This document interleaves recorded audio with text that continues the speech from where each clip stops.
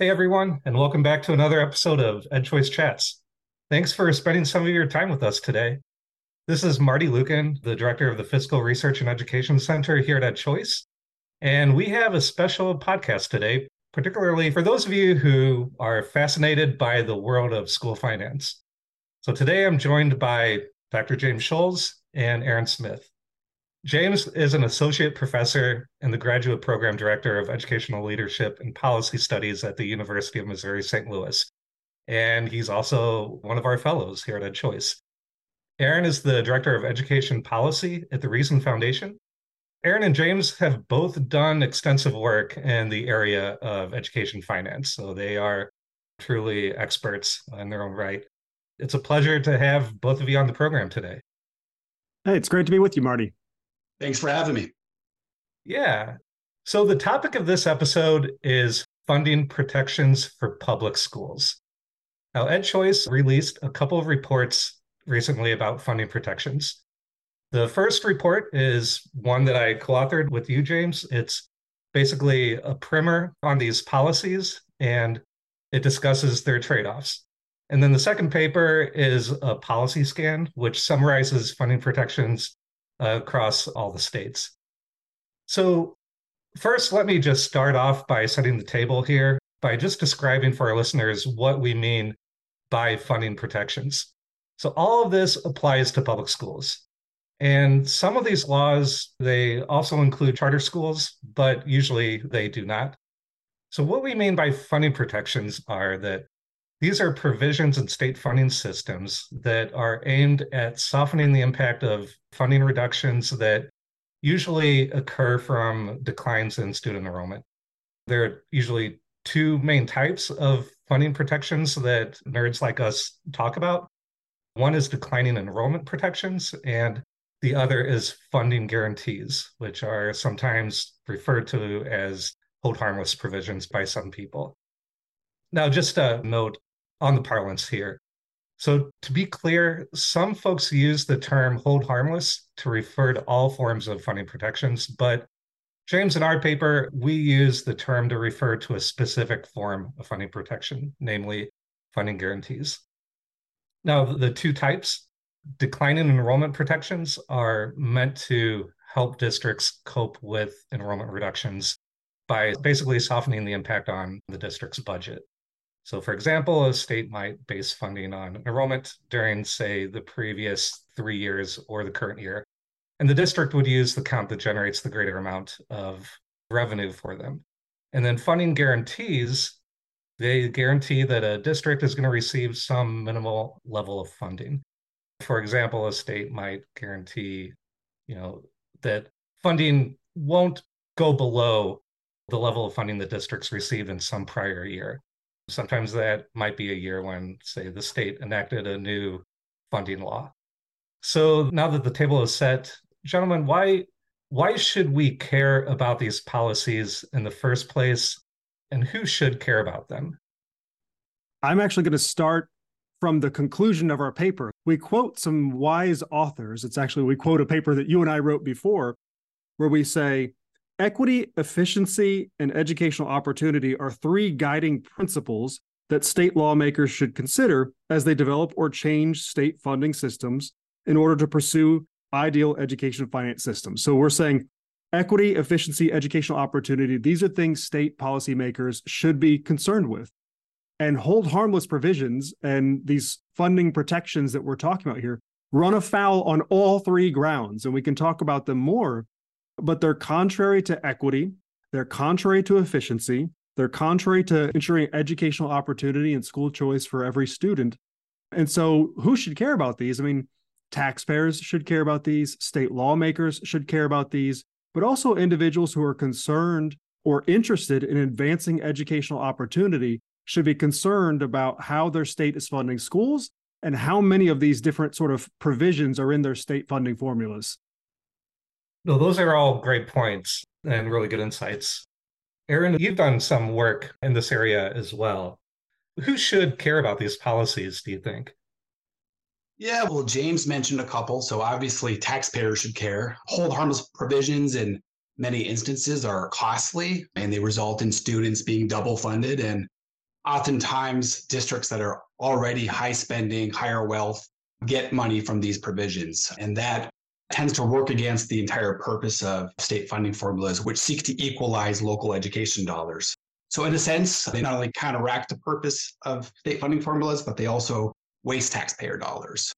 School choice advocates should also care. So when dollars don't follow students, this could have a couple of effects.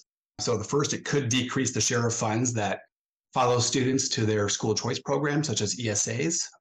And as I mentioned before, it could make school choice costlier. If you're double counting students and you're double funding students and you have a school choice program, that could increase the bill for it. And lastly, certainly not least, kids and teachers should care about hold harmless provisions, right? So the effects of these provisions are not always seen. There's not always a lot of transparency around them. But the result is that dollars aren't allocated to public schools in a fair and efficient manner. And the effect is that you don't have as many dollars to actually put into your funding formula to allocate based on student needs, or to just put into a base allotment that all districts can benefit from. And along these lines, when you have hold harmless provisions, specifically declining enrollment provisions, schools don't really have much of an incentive to improve. So the competitive effects of losing students, losing funding are diminished, and they have no reason to innovate. That's great. So this eventually all comes back to students. These are things that affect students, and some might view adverse ways. But I want to get to also at why states have these policies in the first place, or if there are any reasons why they should have them or would have them. So James, in the Primer report, which to our listeners, you can find these two reports on our website at edchoice.org. We don't see these kinds of arrangements elsewhere in the economy, do we? We don't see them in higher education, I don't think, or with hospitals and clinics or law firms where, these entities and firms are getting dollars for customers that they may no longer serve, right? Or what have you. But why do we see these in public K-12? I mean, what are the upsides, if any, here? Well, I can't speak to all those other areas because I don't know for sure. I haven't studied those, but I could tell you what's going on in education. And you have to separate out these two types of provisions, as you did in the intro, to sort of understand why they're there.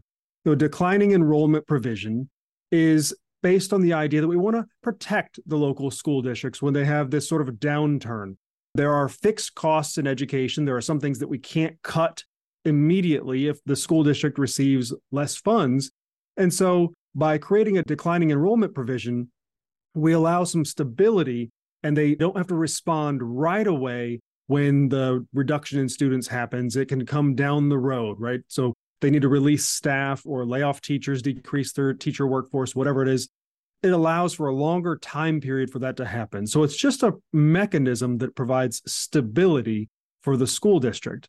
So those are the reasons which you might do it. Of course, what we highlight is that also leads you to the case where you're decreasing market pressure on school districts. The school districts don't feel the need to respond quite the same. And it also leads to this idea of funding ghost students, right? We're paying twice for students who are, once a student has gone somewhere else, we're paying for them there, but we're also paying for them in their previous district. So that's the declining enrollment provision. Now, hold harmless, the traditional sort of hold harmless or funding guarantees, is slightly different. The reason that we have those provisions, in my estimation, is more of a political calculation. It's funding formulas are determined by state legislatures, and there's horse trading going on. And you have state policymakers who are trying to watch out for the interests of their local school districts. And so when they put in place a new funding formula, and that funding formula may reduce funds at their local school district, these policymakers, they argue for a hold harmless provision so that their schools aren't affected, so that they're not impacted by the new funding formula. So that's when these things are oftentimes put in place. It's really to try to sell the new funding formula to state policymakers. The problem is these things typically become permanent. They don't go away, right? They put them in place, and they could be a transitory or for a transition period, but they're often not. And so we have a situation where school districts are essentially held harmless in perpetuity. They could be guaranteed to receive the same dollar amount per pupil, or they could be guaranteed to receive the same total dollar amount from the state. States structure this in different ways. And that can be quite harmful when you do it that way, especially in terms of equity and in terms of the allocation of state dollars. So there are reasons that we put these things into place, but oftentimes we see that they become permanent and they distort the school finance system. That's a great explanation. Thanks. And Aaron, you mentioned a few of the trade-offs of the downsides to having these. For example, these policies dampen incentives for districts to improve because they continue to receive funding. Not that the dollars are not following the students. They're not experiencing a loss or, as big of a loss, as in a world without these policies. You mentioned the impact on taxpayers. And, and this makes sense because states, they have budget constraints, and with budget constraints, trade-offs are inherent in policymaking. But are there any other downsides to these funding protection policies? You also mentioned, James, in the beginning, some issues with equity as well. How's that mechanized and how does that work out? Yeah, so I think we hit on the big ones. And I think the biggest is there's just a large opportunity cost with these hold harmless provisions, especially now in a post-COVID-19 world where school districts have lost a lot of students and they haven't been forced to adapt. These dollars are being diverted to school districts that aren't serving as many students, and those dollars could be following students to their actual school. So I think that's the biggest one. And, it's just the opportunity cost of these provisions. But what I haven't mentioned yet is that they're also opaque. So it's often unclear how much they cost. It's unclear how these dollars are distributed and who benefits and who doesn't benefit. And so as a result, state policymakers can't easily assess their effectiveness or whether these resources could actually be put to better use. And this is true across states. If you ask most state lawmakers in states with a declining enrollment provision, how much schools would be receiving if they use current year counts instead of prior year counts, I'm willing to bet that most would not have an answer to that question. In fact, most policy wonks don't know. But the other thing I'd mention is that, I think all of the benefits, the advantages that James pointed out, those are good arguments. But what we also see across states is that there are many states that already use current year counts. Texas stands out as a state that funds school districts based on who's currently enrolled in their buildings. They have 1,100 school districts statewide, many rural school districts, and those districts are doing just fine with their budgets and with their planning in that current system. There's also a bit of a hypocrisy to it too, right? You look to California, which has a very generous declining enrollment provision. It's essentially a 3-year provision, a 3-year look back, that funds districts based on prior enrollment counts if they're higher. The thing here is that charter schools aren't actually eligible for this declining enrollment provision. So while school districts are funded based on their high water level mark in the past few years, charters are receiving funding based on their current year student counts. So if charters can do it, if 1,100 plus school districts in Texas can do it, then I'm confident that every school district in America can do this as well. No, these are all really good considerations for our listeners and our audience and for policymakers as well to be aware about these funding protections. Now, let's take a look at some of the specific policies. So the second report that we released is kind of a state policy scan of funding protections across all 50 states. And for those who really want to dig into the weeds and nerd out, we have a companion state profile appendix, which lays out all the details for each state. But overall, we found that there are 34 states providing districts with declining enrollment protections, with funding guarantees, or with both. And also, there have been 27 states that actually enacted additional protections, temporary provisions during the COVID pandemic, which was aimed at mitigating funding losses that were largely occurring from enrollment decline from the pandemic. So let me just highlight how a few states protect funding for public schools for our listeners. So Ohio, which recently expanded its choice programs to be universal. Ohio has a declining enrollment provision where it bases funding on the greater of, I think, the previous fiscal year or the average student count from the 3 previous years. And this type of structure is one of the more common policies that we see among the states that have declining enrollment provisions. Now, Colorado has an interesting provision for declining enrollment where it bases funding on the current year of enrollment or the greater of the average enrollment from the prior 2 years, the prior 3-year average, 4-year average, or 5-year average. Iowa, which is another state that introduced a universal ESA program, has a funding guarantee where districts that experience any kind of enrollment decline, they'll receive 101% of the funding that they received during the previous year. So the state basically is giving districts 1 year to adjust, plus some extra funding, which is an additional 1% to help them adjust. In other words, this policy is kind of postponing the effects of the decline in enrollment on the district's budget for just 1 year. So unlike many others, it's not perpetual. But an example of a state that does have perpetual hold harmless is Pennsylvania. Districts there are guaranteed the same amount of state funds that they received in 2014, regardless of what their enrollment is now. So, James and Aaron, I just want to see what your thoughts are about these flavors of funding protections. And also, I mentioned a few of these states, they have choice programs. And we touched on it earlier before, but in the context of a school choice environment, particularly a rich school choice environment where we're starting to see more and more states pass universal or very broad eligibility programs. So in the context of school choice, where the states allow the public funds to follow the child to whatever educational setting that their families are choosing, what implications do these policies have on taxpayers and school districts or for students? And what implications do they have for passing or expanding choice policies in states, that don't have them or might have them and want to expand them?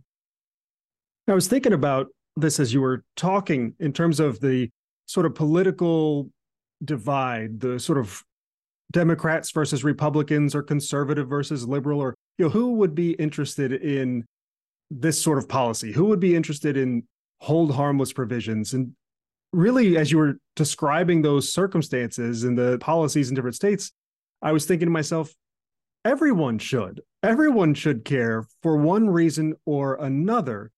And we've used the word in this conversation, distort, that the sorts of provisions distort the school funding system. And what we mean by that is that they put dollars in one place when they should be or could be used in another place. They allow for a school district to get dollars for students they're not educating. Those dollars, if you're on the conservative side, well, maybe we could save those dollars. They could be returned to the taxpayers. Or if you're more on the progressive side, maybe those could be used in a more progressive manner in the formula somewhere else. So we're using dollars and we're giving money to schools for students they're not educating, or especially in the case of the traditional hold harmless provisions, we're giving dollars to schools that may be more affluent and wouldn't deserve those dollars based on the funding formula, but we've guaranteed them those dollars. So what we're talking about is you're putting money into the system in a way that basically no one would want except for the local school district administrators, right? The local school district administrators who benefit from these, of course, would absolutely want these. But what we're not saying is this is just a way to get more money and we want to cut funding. That's not at all what we're saying. What we're saying is the way that we're choosing to spend these dollars is distortionary, and we could find better ways to do it. We could find ways that would follow the student and would allow more market pressure. We could do it in ways that would be more equitable, right? There are all sorts of ways we could do this better, but the ways that we're doing it when we have these sorts of systems basically benefits places that don't necessarily need those dollars. Yeah, those are all really great points, James. I completely agree. And as I mentioned before, there's a big opportunity cost with these hold harmless provisions. And realistically, no one's going to cut funding. These dollars aren't going to disappear. But the whole point is to put them back into the funding formula and allow lawmakers to use their funding formulas in a strategic way that benefits students, that targets dollars to students based upon their needs and based upon where they're actually going to school or their education service provider. And I'll say, to be straight, I'm generally against hold harmless provisions. You can call me a hold harmless hawk, if you will. But yeah, that doesn't mean they can never be used effectively, right? So as James was, and you, Marty, were going through the benefits and how states use them to enact funding formula changes, I would never say not to use them if you have the opportunity to remake your funding formula and to enact a pretty big reform that's going to benefit students in your education system.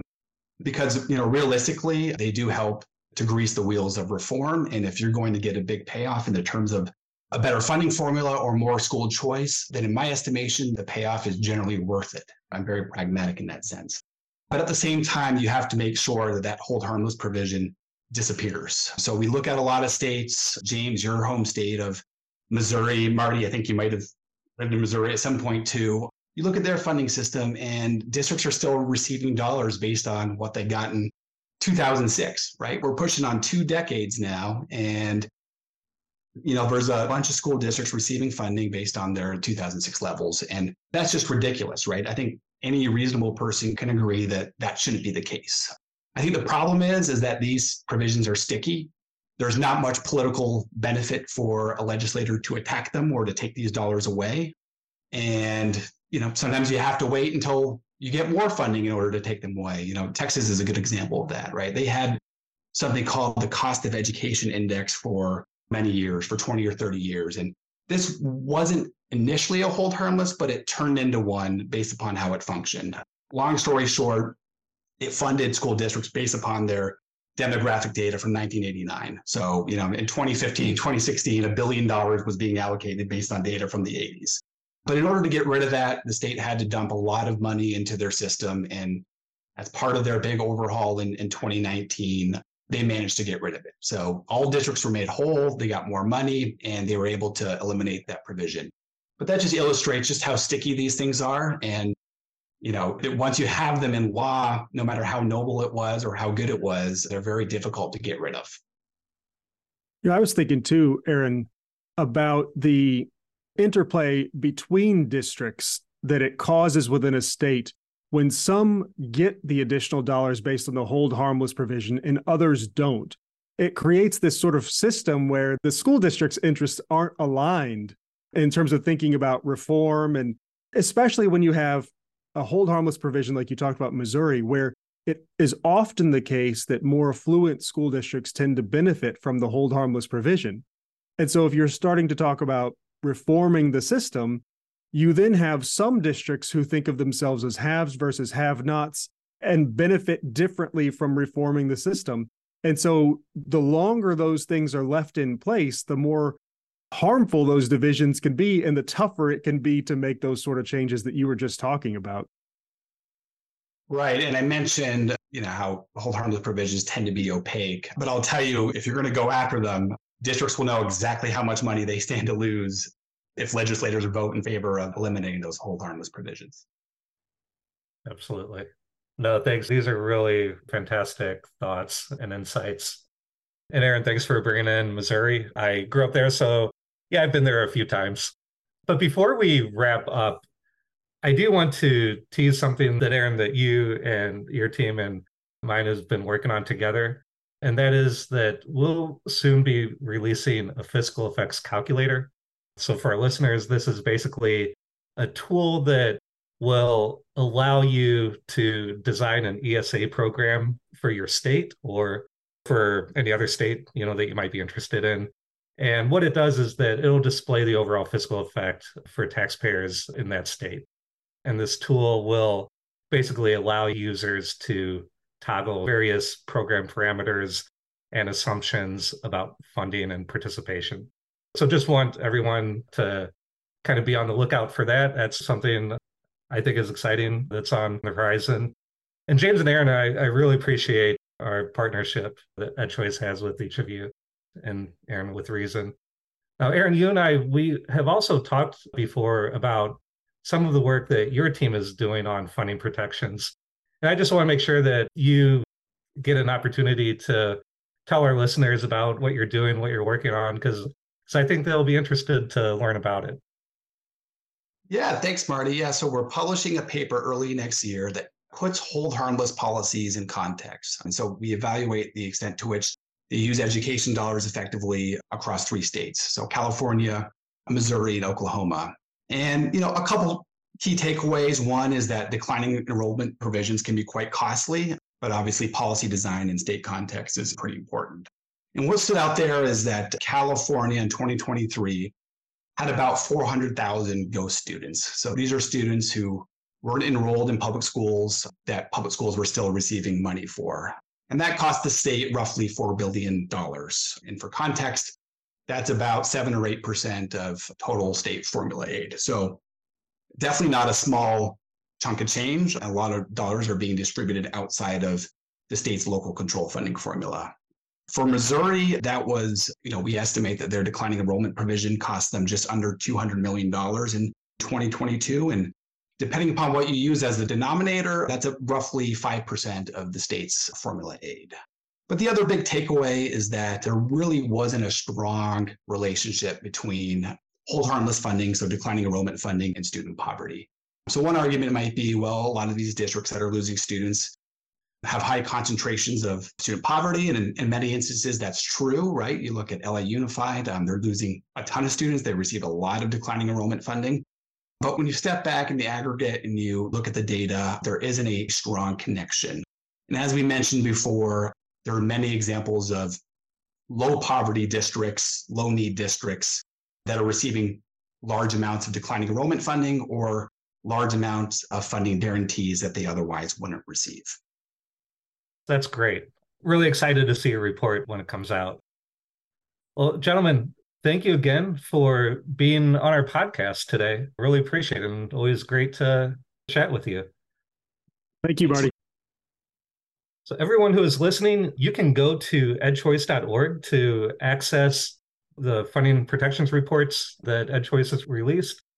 And if you have feedback on any of our work, always feel free to reach out. But just want to thank everyone for listening, and we'll see you again next time on the next edition of EdChoice Chats.